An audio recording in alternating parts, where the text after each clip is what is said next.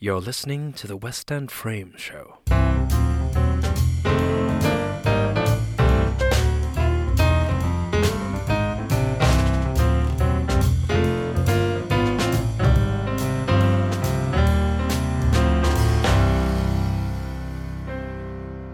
Hello and welcome to the West End Frame Show. I'm your host and West End Frame editor, Andrew Tomlins, and after a couple of weeks away, I am so happy to be back in the podcast booth today. I'm hiding from the pollen, we're hiding from the rain as well, it's all going on, and I am super excited to introduce you to today's co-host.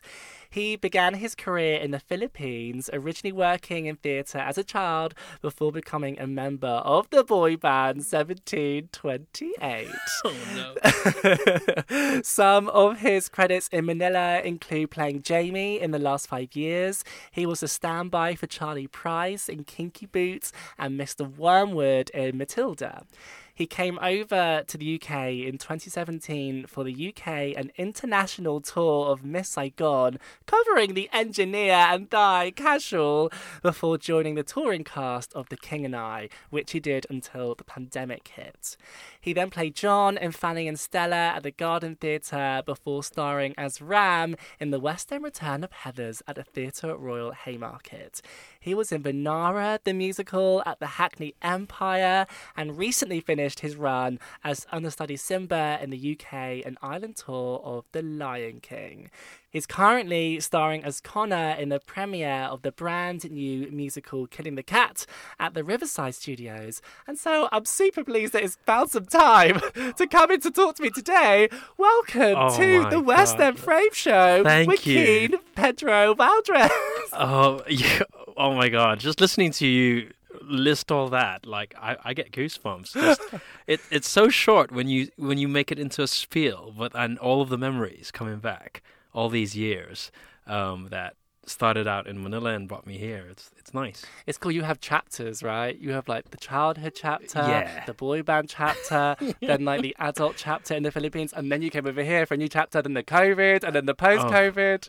Yeah, it's a lot. It's a lot. But then, yeah, you hit it right on the head. I started my career as a young theater professional at 10 years old. My very first musical in the Philippines, professional musical with my paycheck, I think I framed that somewhere, or my mom did, was Ep8. I was in the ensemble of Ep8, singing Santa Santa Ep8. And yeah, all the way now, all the way up to here. It's cool. UK. I've done podcasts in the last year with Lea Salonga and with Joanna Ample. Right. And hearing about the shows that they've got to do in Manila, it's made me want to go over and see something there. Especially like Joanna did the Bridges of Madison County and Waitress, like the incredible shows. Yeah, the Philippines and Singapore saw Lea's Mrs. Lovett. Yeah. Yeah. Yeah, incredible stuff. I feel like there's more and more stuff. Well, maybe it's always been happening. We're just hearing more about it on social media. What's exciting about the Philippines is that it gets to do, at least with a theater company called Atlantis Productions, who do all of these incredible titles, and they get to do the Asian premiere, which is non-replica productions of an all-Filipino cast that are doing these great shows, but it's a non-replica one. Which is often some of the first times that we've seen a non-replica production, that we've seen a production of Waitress, for example, that doesn't have that original choreography and that original design and everything. And it's so cool to see different interpretations of these shows. Yeah, Matilda, I did it for that production, for that company. Matilda, Kinky Boots, Spring Awakening, I did for them, and it's really exciting. I'm also obsessed because you're not putting a box. You're giving us like top belting, like love leads in Kinky Boots, then character acting in Matilda. Like you're doing everything. You're ticking it all off. It's so funny. You know what? If you're a theater actor in the Philippines, you got to do them all because you got to learn how to do them all because the opportunity is not a lot. It's not as thriving as the industry is here. There's a lot of interest and a lot of love for musical theater and theater in the Philippines, but the audience is still quite small. It's a baby industry, which I think is considerably growing now, especially with new original Filipino titles that are being produced post-pandemic, ironically. but it's still a baby industry compared to like Broadway or the West End. So you'll find a lot of incredible talent in the Philippines, a lot of virtuosos that can do so many things. And yeah. Was it a big decision to move over to the UK? Absolutely. Or did Miss Saigon kind of bring you? So this is the story. Are you ready? Buckle ready. up. Okay, so, and you're going to edit this anyway. So I started my career as a 10-year-old theater kid. The very first production I auditioned for was a Filipino production of Les Miserables. Wow. And I wanted to be Gavroche because that's the only space for a young prepubescent boy to to play it. But then I was way too young. And I got rejected, and I just fell in love with it and started taking workshops. We don't have drama school. And then that set me off. And I just absolutely fell in love with it up until my voice changed and I couldn't sing these high, beautiful soprano songs anymore, as a young theater MT boy would, right? Justice for Joaquin Soprano. So what happened is some of the impresarios in the Philippines decided to put up a boy band for all of us MT boys, who for 4 of us MT boys who were in that weird transition of too old to be a kid actor but too young to be a leading man. And NSYNC, Backstreet Boys, Tick. Westlife, Boyz II Men, I want to say, and a lot of these incredible, boy bands were making its mark. So they said, okay, might as well. So I got into that and found another aspect of my voice, which is my pop and R&B sound, which I absolutely love. And if you listen to my recordings back then, you can tell that my voice was still quite young and changing. I was still discovering what my vocals could do. And then after that, I decided to go to uni and not do theater anymore, thinking that like any good Asian boy in an Asian family that thinks that there's no future in the theater, you need a proper career, quote unquote, which is like you're either a lawyer or a doctor or whatnot. And I decided to take up architecture, right? And after 4 years of taking architecture in uni, I decided that this was not the career I wanted. So I became a film director. I went to film school. Wow. And I became a film director for 9 years. I'm revealing my age now. I became a film director for 9 years. Joaquin sat here looking like a 28-year-old in my podcast booth. I can't tell my real age. My agent will get on me and say, no, we're still putting you for these casting brackets. But yeah, so I went to uni, finished film school, became a director, and directed a lot of commercials back in the Philippines, and went into the advertising world, literally selling my soul for the coin. And really burnt myself out. But on occasion, and there's a story here, after every 2 or 3 years of working in the advertising industry, I would go back to the theater. But I built kind of my love and my rep and my career as a theater actor already. So anytime I could take a break from my advertising world, my holiday was doing a show. Because that's where I got my soul back. That's where I felt your like passion. My passion. That's where I came alive, just to give me another 2 or 3 more years back in the commercial workforce.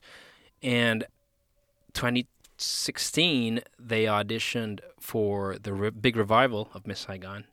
And Miss Saigon in the Philippines has a really rich history. Joanna Ampil, Lea Salonga, John Briones, everyone who's anyone that had a career outside of the Philippines possibly went through Miss Saigon.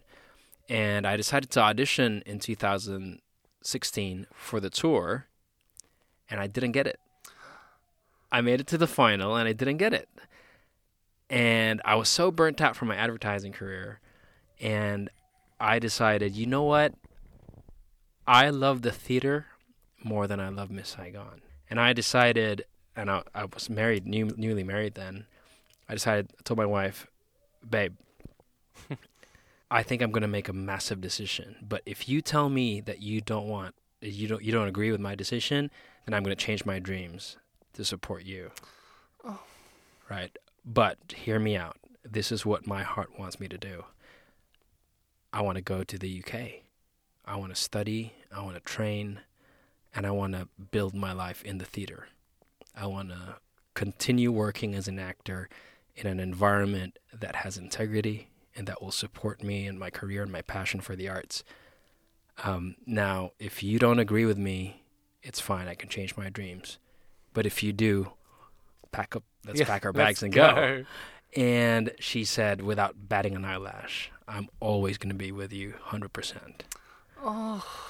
So... Oh my God, I can't deal. So I started looking for drama schools, and I got into a drama school, and there was a space ready for me. I was going to take an MA in theater in a really prestigious drama school here.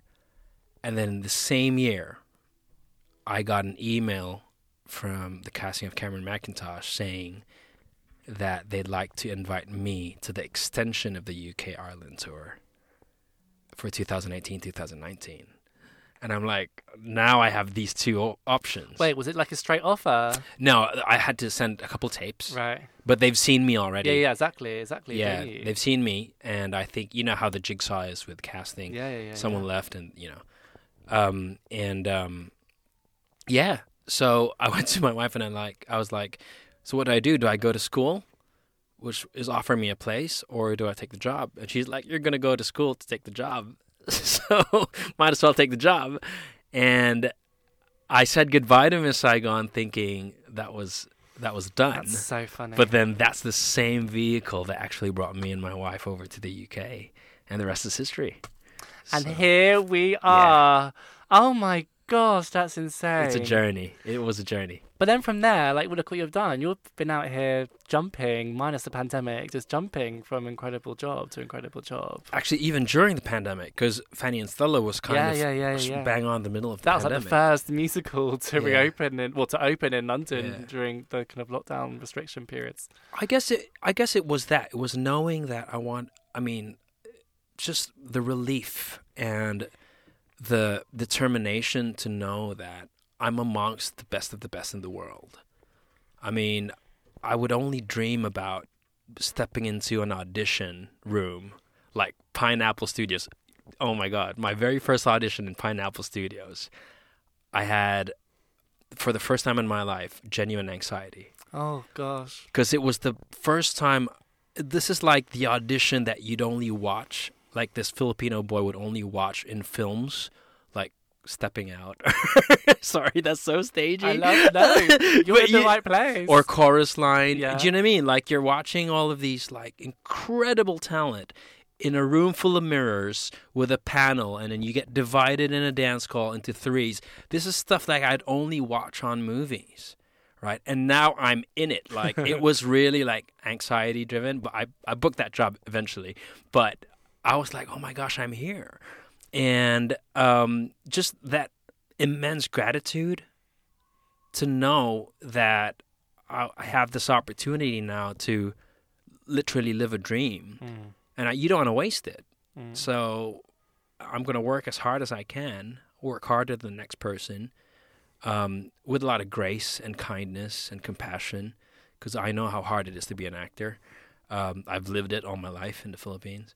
But without taking for granted that this is an opportunity that not a lot of people have. Let's fast forward to now. So you're doing Killing the Cat, Riverside Studios, brand new musical. Are you loving it? You're having fun? People always tell me, right, when I'm like, what do you want to do? They're like, I want to create, I want to do new work. And this is exactly what you're doing right now. You know what? Like, I came from a year of The Lion King, which is the most epic, most loved, probably one of the longest running musical theater entities in the world. Millions of people have seen it all over the world. So it is a machine, and it's nice. It's such a privilege to be part of that machine, because the wheels that keep that machine going are well-oiled. They're top of the game. It's Disney. You get all the Disney magic that comes with that. I'm coming from that. But as an actor, you also kind of want to do new work. And you do want to do new work. But with new work, it comes with a risk. You're probably not going to get the millions of viewers that Lion King will get. Nothing is as certain or as tried and tested as something like The Lion King. Killing the Cat, both are cats. Lion King and cats. I just realized that now. Killing the Cat is brand new. It's absolutely brand new. And there will be criticism. There will be people who love it, people who are not sure about it. But what I get away from it is I get to work with incredible talent.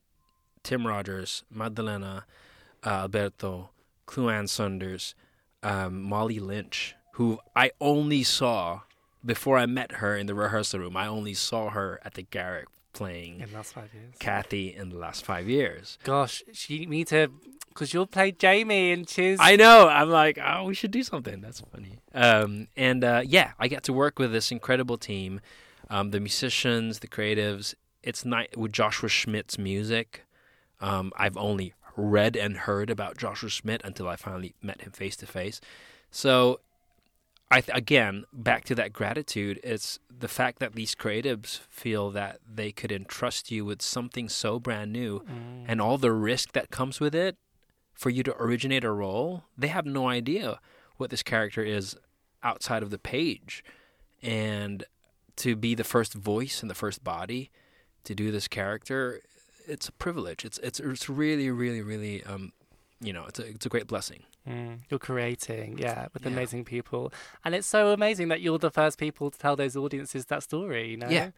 What a privilege. That's what people want. And for sure the show, Killing the Cat, is going to move on in another iteration. There's going to be many more casts about it. That's going to breathe life into it. And it's just nice to be that first one. They'll be going back Googling who played who was that? Okay, what's his voice like? What did he sound like when he did it? I was telling my Fanny and Stella cast members that, we're probably a Jeopardy question. What is the first production in London to come back after Lockdown 1? It never happened. We were never a Jeopardy question, but it's nice. Again, it was nice to be the first little show in Vauxhall after Lockdown 1. So we're jumping around, but then it's just nice to be given that opportunity and that trust by these creatives here in the UK. There's a lot of validation, a lot of affirmation, but also, again, with great power comes great responsibility. So you just got to keep on top of your game. Exactly. Listen, are you ready to dive in with me? Let's go, Andrew. We're gonna get a bit stagey. You were like censoring or staging us earlier. I'm very stagey. Let's take away the censor. I want to unleash the staginess, please. I don't think you're ready. I'm ready. So coming up, we are going to be discussing For Black Boys, as well as all the latest news about Operation Mincemeat, The King and I, Newsies, and lots more.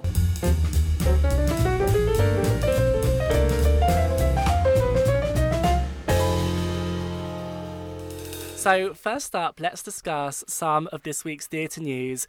And we obviously have to kick off with the big story that's literally, theatre's gone mainstream this week. Theatre's been in the news. Yeah. Everyone's talking about it. Social media has gone crazy. And it all surrounds some incidents that have happened at The Bodyguard in Manchester.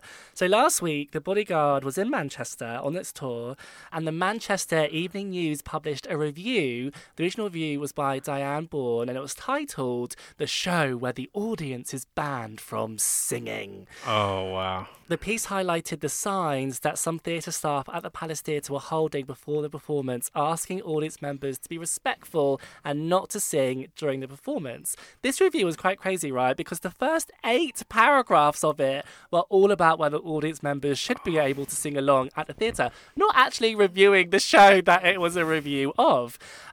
I think, in my opinion, it was it was put out as clickbait, right? It was put absolutely. out to gain a response. And I love the Palace Theatre staff. We were there. We lived there. Lion King lived there for a long time.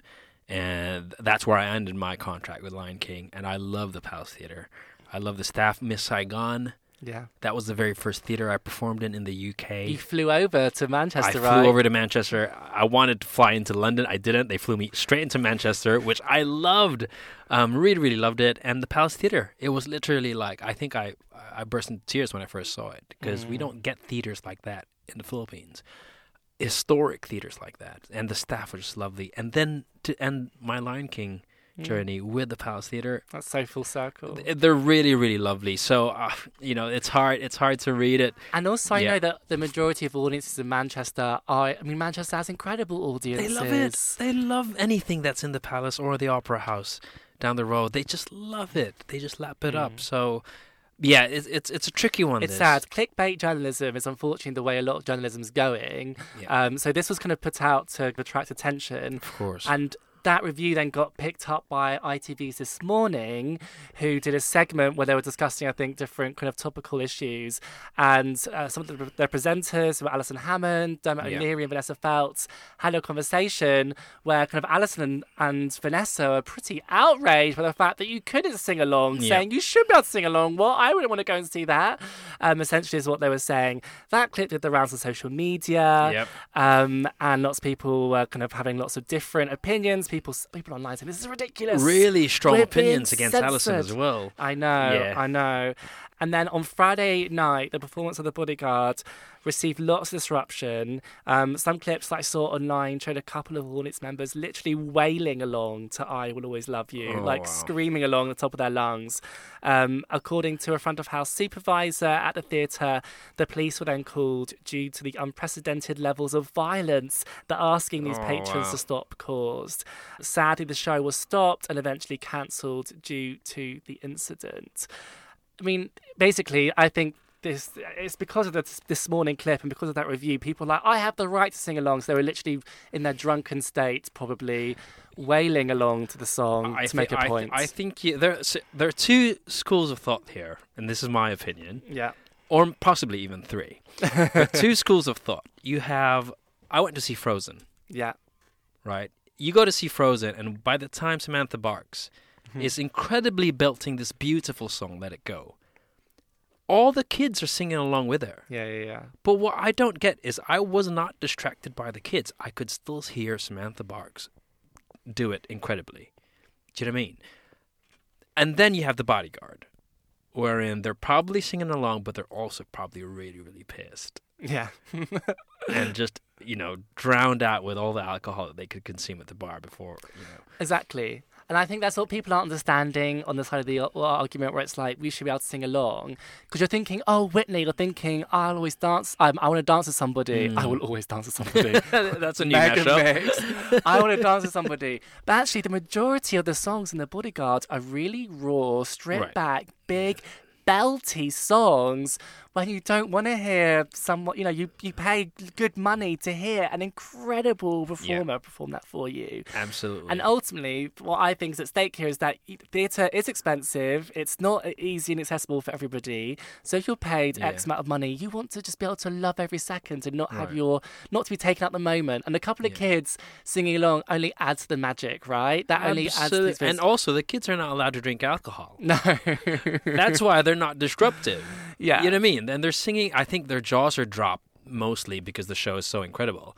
So they're just like in awe. But then when Let It Go happens, they need to sing along, but then it doesn't disrupt the performance. But then when people are really, really drunk and disruptive, we've had a couple of that in Lion King, but nothing to the extent that The Bodyguard had. And it's tough. And I'm sure other jukebox musicals deal with that as well. I'm sure Anne Juliet dealt with that. Yeah, I'm sure. The Drifter's Girl was in the papers a few times for having to stop the show. Yeah. I've already heard something. My friend Nick Gardner was at Ain't Too Proud. Yeah, Ain't Too Proud, yeah. And he said he was sat next to a mother and son who were on a Mother's Day present trip to see the show. Yeah. People behind wailing the whole way through. And he was gutted for them and they'd spent good money and this was a special thing. So he got them moved. He was amazing, got them moved in the interval.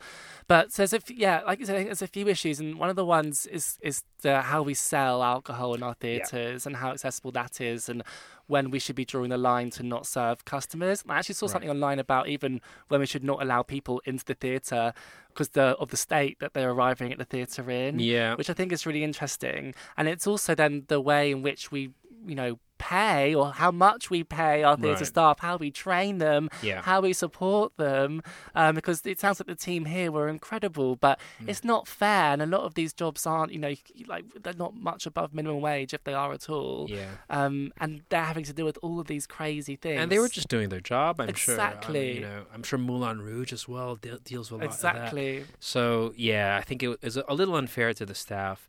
But again, in defense of probably Allison or the morning show, they were reacting to how the review was written. Yeah, totally.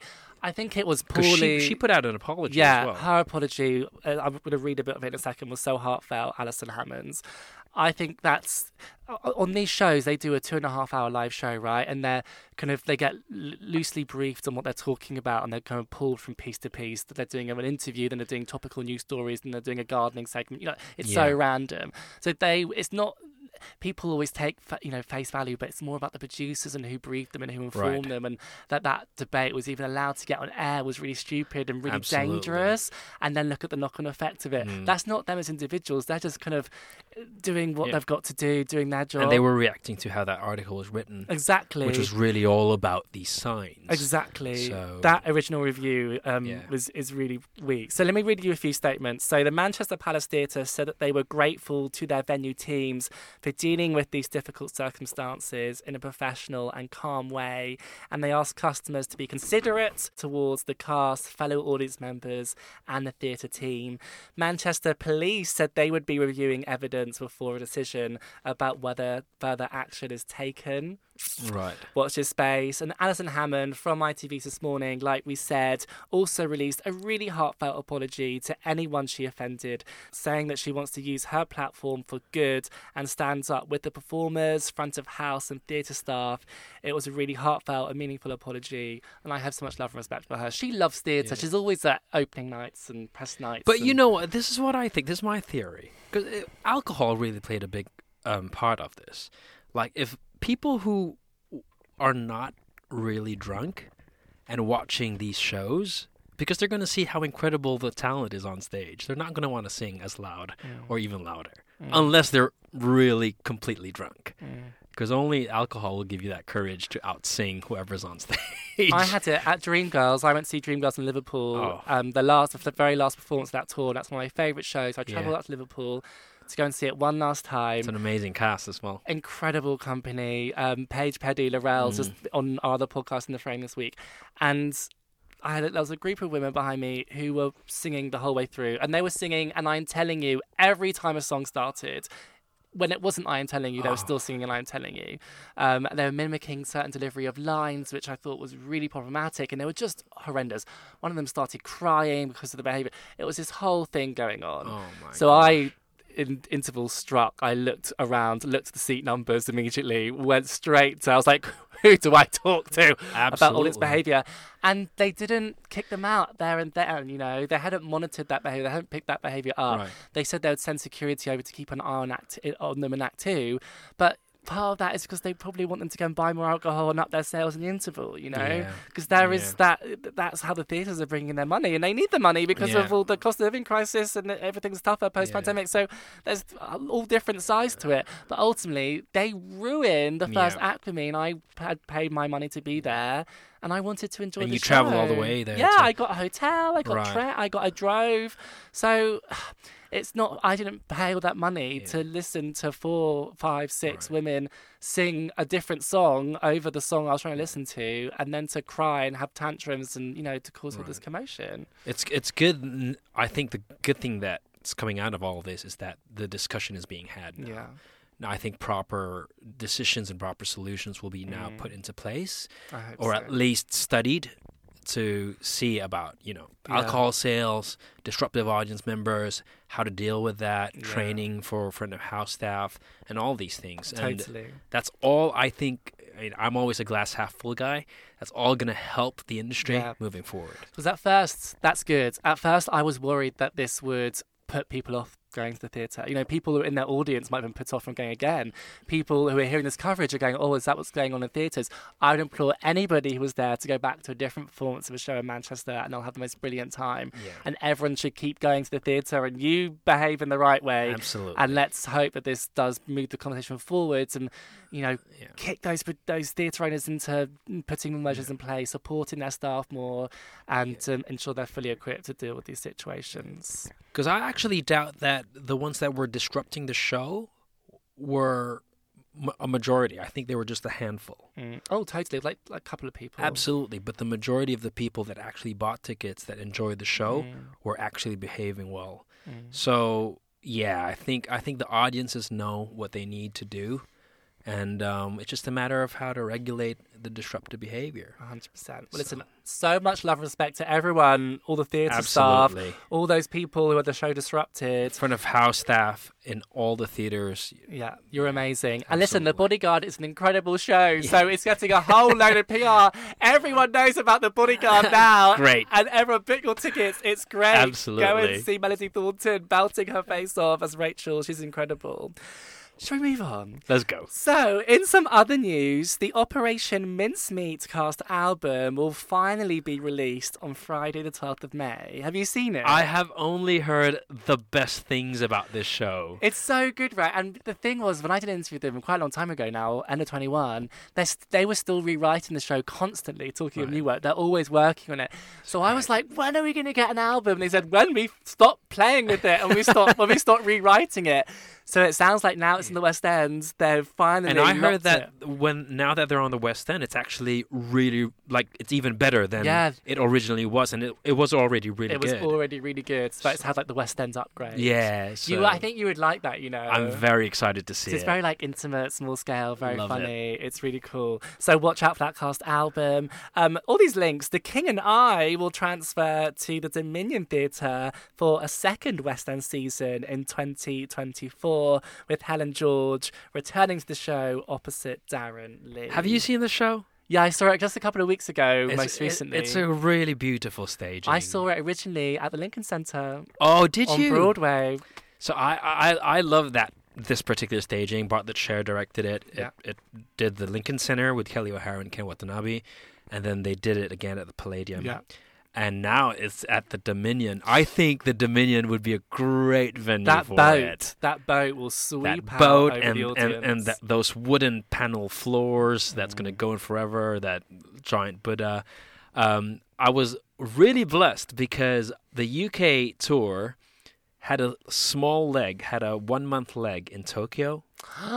Wow. So it was the UK international tour. Yeah. But we had 1 month in Tokyo with Ken Watanabe and Kelly O'Hara. And that was beautiful. I mean, Ken Watanabe is like a rock star in Tokyo.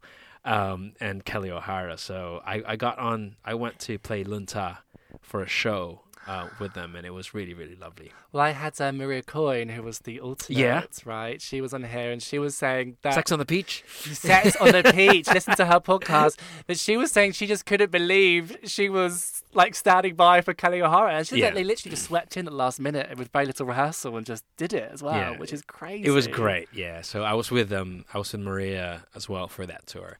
And I know a lot of people on this tour. Dean, Maria's on it. They have so much amazing talent. Yeah, I went to see it a few weeks ago in High Wycombe, and they were all amazing. So go and see that. Back in the West End. Darren Lee playing the King. Darren Lee is incredible. Newsies will complete its London run on the 30th of July, with some new cast members joining the show from the 29th of April.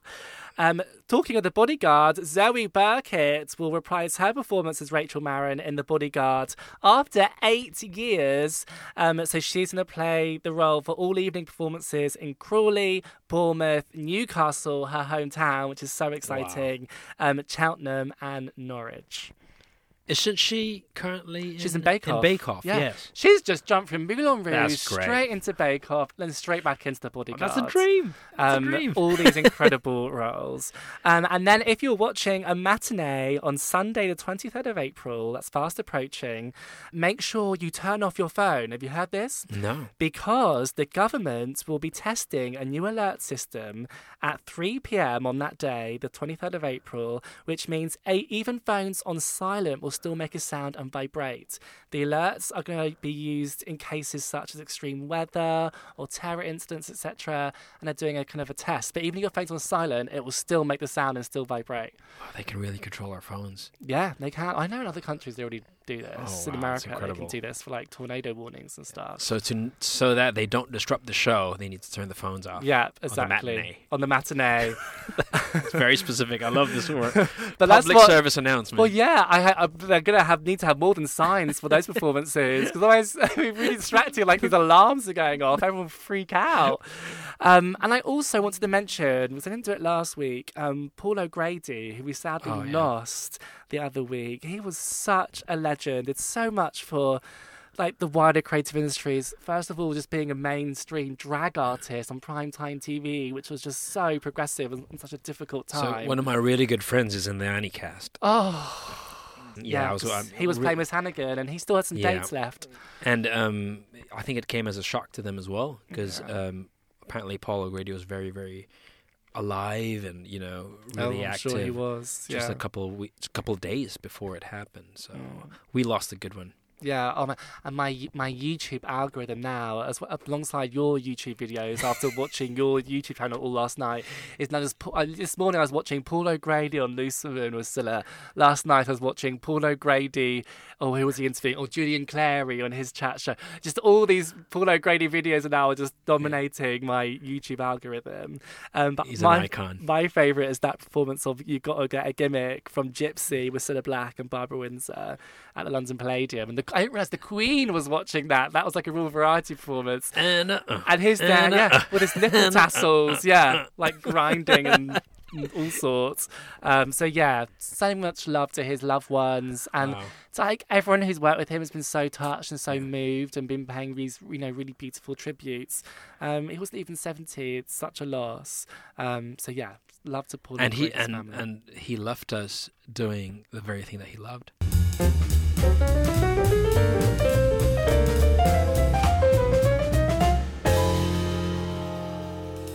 Should I tell you what I've seen this week? All right, I want to hear it. You're such a good co-host, Am I? You're good at this. Yeah, you're well qualified. I knew you'd be good. So, following sold-out runs at the Royal Court and New Diorama, Ryan Calais Cameron's play for black boys who have considered suicide when the hue gets too heavy has transferred to the Apollo Theatre for a West End run. It's incredible. All I knew is that I had to see this, right? Everyone was like, you have to see this, you have to see this. I didn't know, I hardly knew anything about it. Right. And I love those experiences when you go into the theatre and something just hits you. So can you, because I haven't seen it, but everybody's saying... Should I paint the picture? Just paint the picture without any spoilers. No spoilers. So the premise is that 6 young black men meet for group therapy and let their hearts and imaginations run wild. It's not like a naturalistic kind of staging. It's staged with creativity, embracing theatricality. So you've got movement, music, imagery. The company kind of come together as an ensemble to create other characters. Wow. Deliver some bits in unison, other bits individuals come forward and just have like character actor moments, and they really get to tell these characters' stories.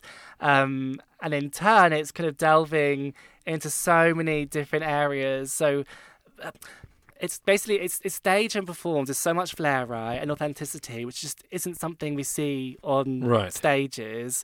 And it's not just because of the cast who are amazing. There's literally black excellence working across the production in all the different areas. Even behind the scenes. Exactly. Fantastic. It's like the creative team truly authentic.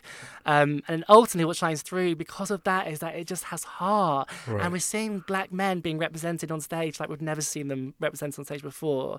So we're delving into black men's health, history, relationships, family, identity. It's deep and it's a lot. It's heavy and heartbreaking.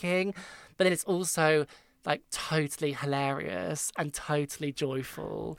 And to be in a theatre where, like, I would say, like, more than half of the audience that I was sat with were black. Wow. And that is just, that you just don't get that in Yeah. theatre. And we're always having these conversations like, we need to make sure, you know, we stop just making theatre for middle-aged, white, middle-class people, because that's like, it dominates theatre audiences. And I'm sure people have all these conversations. And actually, look, the answer is so simple. Yep. It's like, look, you Just tell the stories. tell the stories, create a piece of theatre that will actively speak to other people, Right. and they will come because they'll tell people to come. Word will get out. And I mean, look at this. with theater and with art, I think representation is never going to be not a good thing. Mm-hmm. It's always going to be relevant. It's always going to be important because, I mean, just look at London. You know, I mean, all the stories, all the different accents and languages and hues and faces and peoples and stories. There's not enough shows that represent all these stories. So the amount of material that can be produced is endless for as long as we're willing to go into these stories. Totally. So I'm so glad that this is. It's always like a double-edged sword for me because on one side you're like, wow, people are going to have an experience where they go to the theatre and they're spoken to in a way that they've never experienced before. But it's sad that some of those people, they'll be in their 50 plus. Like, it's sad that they haven't had that experience before. Right. So it's something to be celebrated, but it's also a reminder of the poor representation, the lack of representation that we've had in the past. Yeah. in the past, which is interesting. I think people was like quick to kind of celebrate these things, and it is totally amazing. But yeah, it's and that's why I think it'll hit people really hard. Some people who are like, wow, I've never been spoken to on a stage like this. But I love what you said, that it was deep, it was complex, it was heartbreaking, but it was also really hilarious and entertaining. Yeah. And that's all the elements you want in a show. And I think they know that because they keep the auditorium open for 15 minutes afterwards. Do they? Like a decompression period. Oh, wow. So if you just want to take a moment and just stay and just reflect, people will be reacting different ways. You can just take that time and they won't be ushering you out. You can just sit there and take a moment, which I've never, I don't know if it's the totally original idea, but I've never experienced that in a theatre before. I kind of do that sometimes with some shows that really affect me. I kind of just let everybody leave the house first and just sit down and just take my time getting off my seat. It's nice that it's intentional for this particular show because they know. I do it for opposite reasons. I see someone I know and I start talking and then I'm being kicked out. I've had to try and cross theatre recently. They had to ask us to move the conversation to like outside the auditorium because they need to reset. Yeah. they wanted to go home. They were like, done. So this cast of 6 were incredible. They gave everything, right? Like, they were so funny and individual, but they were so together as an ensemble. They don't miss a beat, and they've all come with it from the Royal Court, all incredible. And then, like, the way the movement came into it and the way that was so precise was so slick. The design's incredible. Like, when you walk into the auditorium, there's this haze of smoke. You can't even, like, see if there's a stage, if there's, like, a cloth in. You can't really see, it's just this haze. And then the pieces injected with so much colour. So many amazing references to black culture. Like, even the music that's pumped into the auditorium and the foyer. And in the foyer, the music is pumped through, like, a boombox. So it really just sounds like it's not some posh sound system. It just it just sounds like the vibes are flowing. You're like, oh, okay, like, this is what I feel when I walk into most West End theatres. You want the experience to start as soon as you enter. Literally, the foyer. Literally, they've thought this through, right? That's incredible. It felt like a step forward. It's unapologetic. It's important. It's an example of a piece of theatre where all the creative elements are strong, and essentially, I think it's the kind of show that lots of people should see. It's a bit like My Son's a Queer, but what can you do? In the sense of, for some people it'll be reaffirming, and for other people it'll be educational. And those are two really powerful and important things that I think theatre should be doing. And it's also just a really good play. Great. So let me check tickets now. It runs at the Apollo Theatre until the 7th of May. So limited runs, you don't have long. And the responses were like truly, truly epic. Truly epic. I can't wait. I've seen a lot of people reviewing on Twitter and all that, saying it's incredible. So one thing that we haven't discussed, actually, we're talking about pandemic working. As we kind of came out of the pandemic or out of the lockdowns, You were in the West End doing some little show called Heathers. Little show. I mean, it's going to be a London staple for a while. A crazy, massive show. Yeah. Which at that time, because obviously Heathers is still now around, like Yeah. bigger than ever with 2 productions. The Heather's Multiverse, that's what they call it now. Literally. But back then, it finished. It had its other past run. It comes to West End, and we thought maybe that was it over. And it was so exciting that it came back to back to the Haymarket. And it was perfect timing because it felt like a show that was going to get people back into the theatre. Right. And how cool for you to be a part of that. So I know it's crazy, right? It was very cool, and it was like because Heather's was a massive hit when it was first at the Other Palace with Carrie Hope Fletcher and the original cast, and at Theatre Royal Haymarket. And they had the whole thing. I mean, they had the cornuts throwing scrunchies at them in the curtain call. They had the stage door mobs. It was a whole thing. For us, we didn't have that because we were still in the middle of the pandemic. You weren't allowed to. No. Yeah. We couldn't get. I mean, they had to speaking at front of house signs. They had to say that they couldn't throw any scrunchies onto us, or we couldn't stage door, which was quite a challenge because Heather's is all about the fans. So that was the third thing. So you have the audience disruption in The Bodyguard. You have the kids singing Let It Go in Frozen. Then the third, it's a 3-pronged thing. Then you have the Cornuts, who we never had to stop a show because the audience, as loud as they were, and some would sing along, right? But it never really disrupted the show. So I guess it was with love. There's so much love. I've never experienced it ever. And I mean, there's a lot to say about Heathers, and so it's not everybody's cup of tea, but it's dark. What an experience! And I think it has Paul Taylor Mills and BKL and Heathers has contributed to the landscape of the UK theatre scene.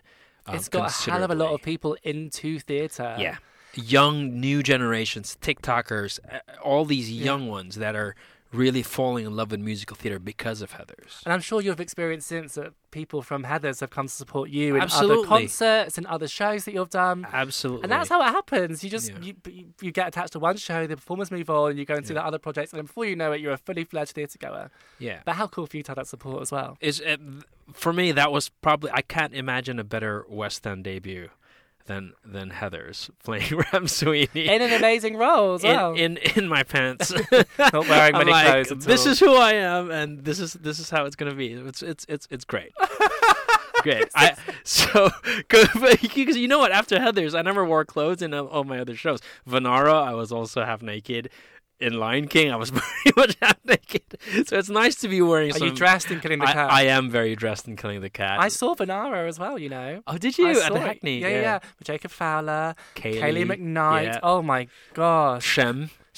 Oh my gosh, I love Shem. Yeah. Yeah, I've built a lot of great friends from Vanara.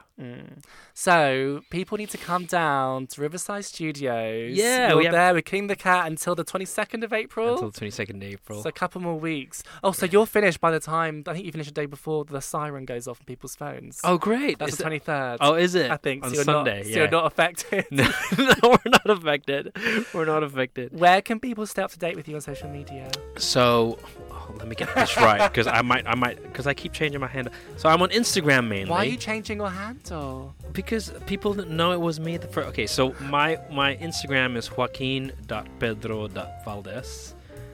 They can find me there on Instagram, and on Twitter, I am also jpedrovaldes. Yes. Yeah. Get following. So that just the two of them, and you can see me at Riverside Studios with Killing the Cat until the 22nd of April. But also, come to the Riverside Studios. Unfortunately, they just announced that they're going to go into administration.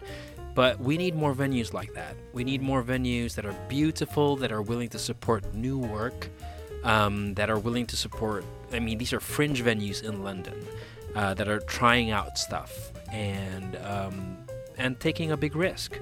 And sometimes that big risk doesn't pay off. And you gotta hand it to them for that, courage and that passion 100% to keep new stuff happening. And To have a home for shows like In the Cat to have their premieres. Absolutely. Support new stuff. Support new work. Listen, thank you so much. Andrew, it's my pleasure. I've been a fan of West End Frame. Have you? Yeah, and when you invited me, I was like, You've been on my secret list for a while, you know. Oh. You're on my secret list for a while. I was like, I was waiting. I was like, I think you're open now. Maybe you have time. Yes. Oh, thank you. Well, I have something for you. What is it? It's I ran out of bubble wrap, so I'm afraid it's just in a poly bag. It's all right. This is your very own West End Frame mug. Oh, we need to take a photo with this. We will take a photo. On socials. Yes. A gift from me to you. Oh, it's gonna live right on my dressing room. Yes. Not a lot of people. I'm in good company that has this mug. Listen, thank you. We will do this again. You're an amazing co-host. Oh, please have me anytime. And I wish people could see right now that we keep on this high chair. So you couldn't find like a non-squeaky chair. There was some wooden ones lying around, but there wasn't a wooden one today. So you're literally on like a high chair. This is the setup that you should keep, I think. Towering below, like above me. It's so funny. I love it. And I'm on like a little piano stool at the corner. It's very funny. But yeah, a total pleasure. Lovely to meet you. Lovely to have you on. Thank you so much. And thank you so much for listening to this episode of the West End Frame Show. Hit subscribe if you enjoyed today's episode, and you can even leave us an Apple Podcast or Spotify rating and review. We love hearing from you, so follow West End Frame on Instagram, TikTok and Facebook.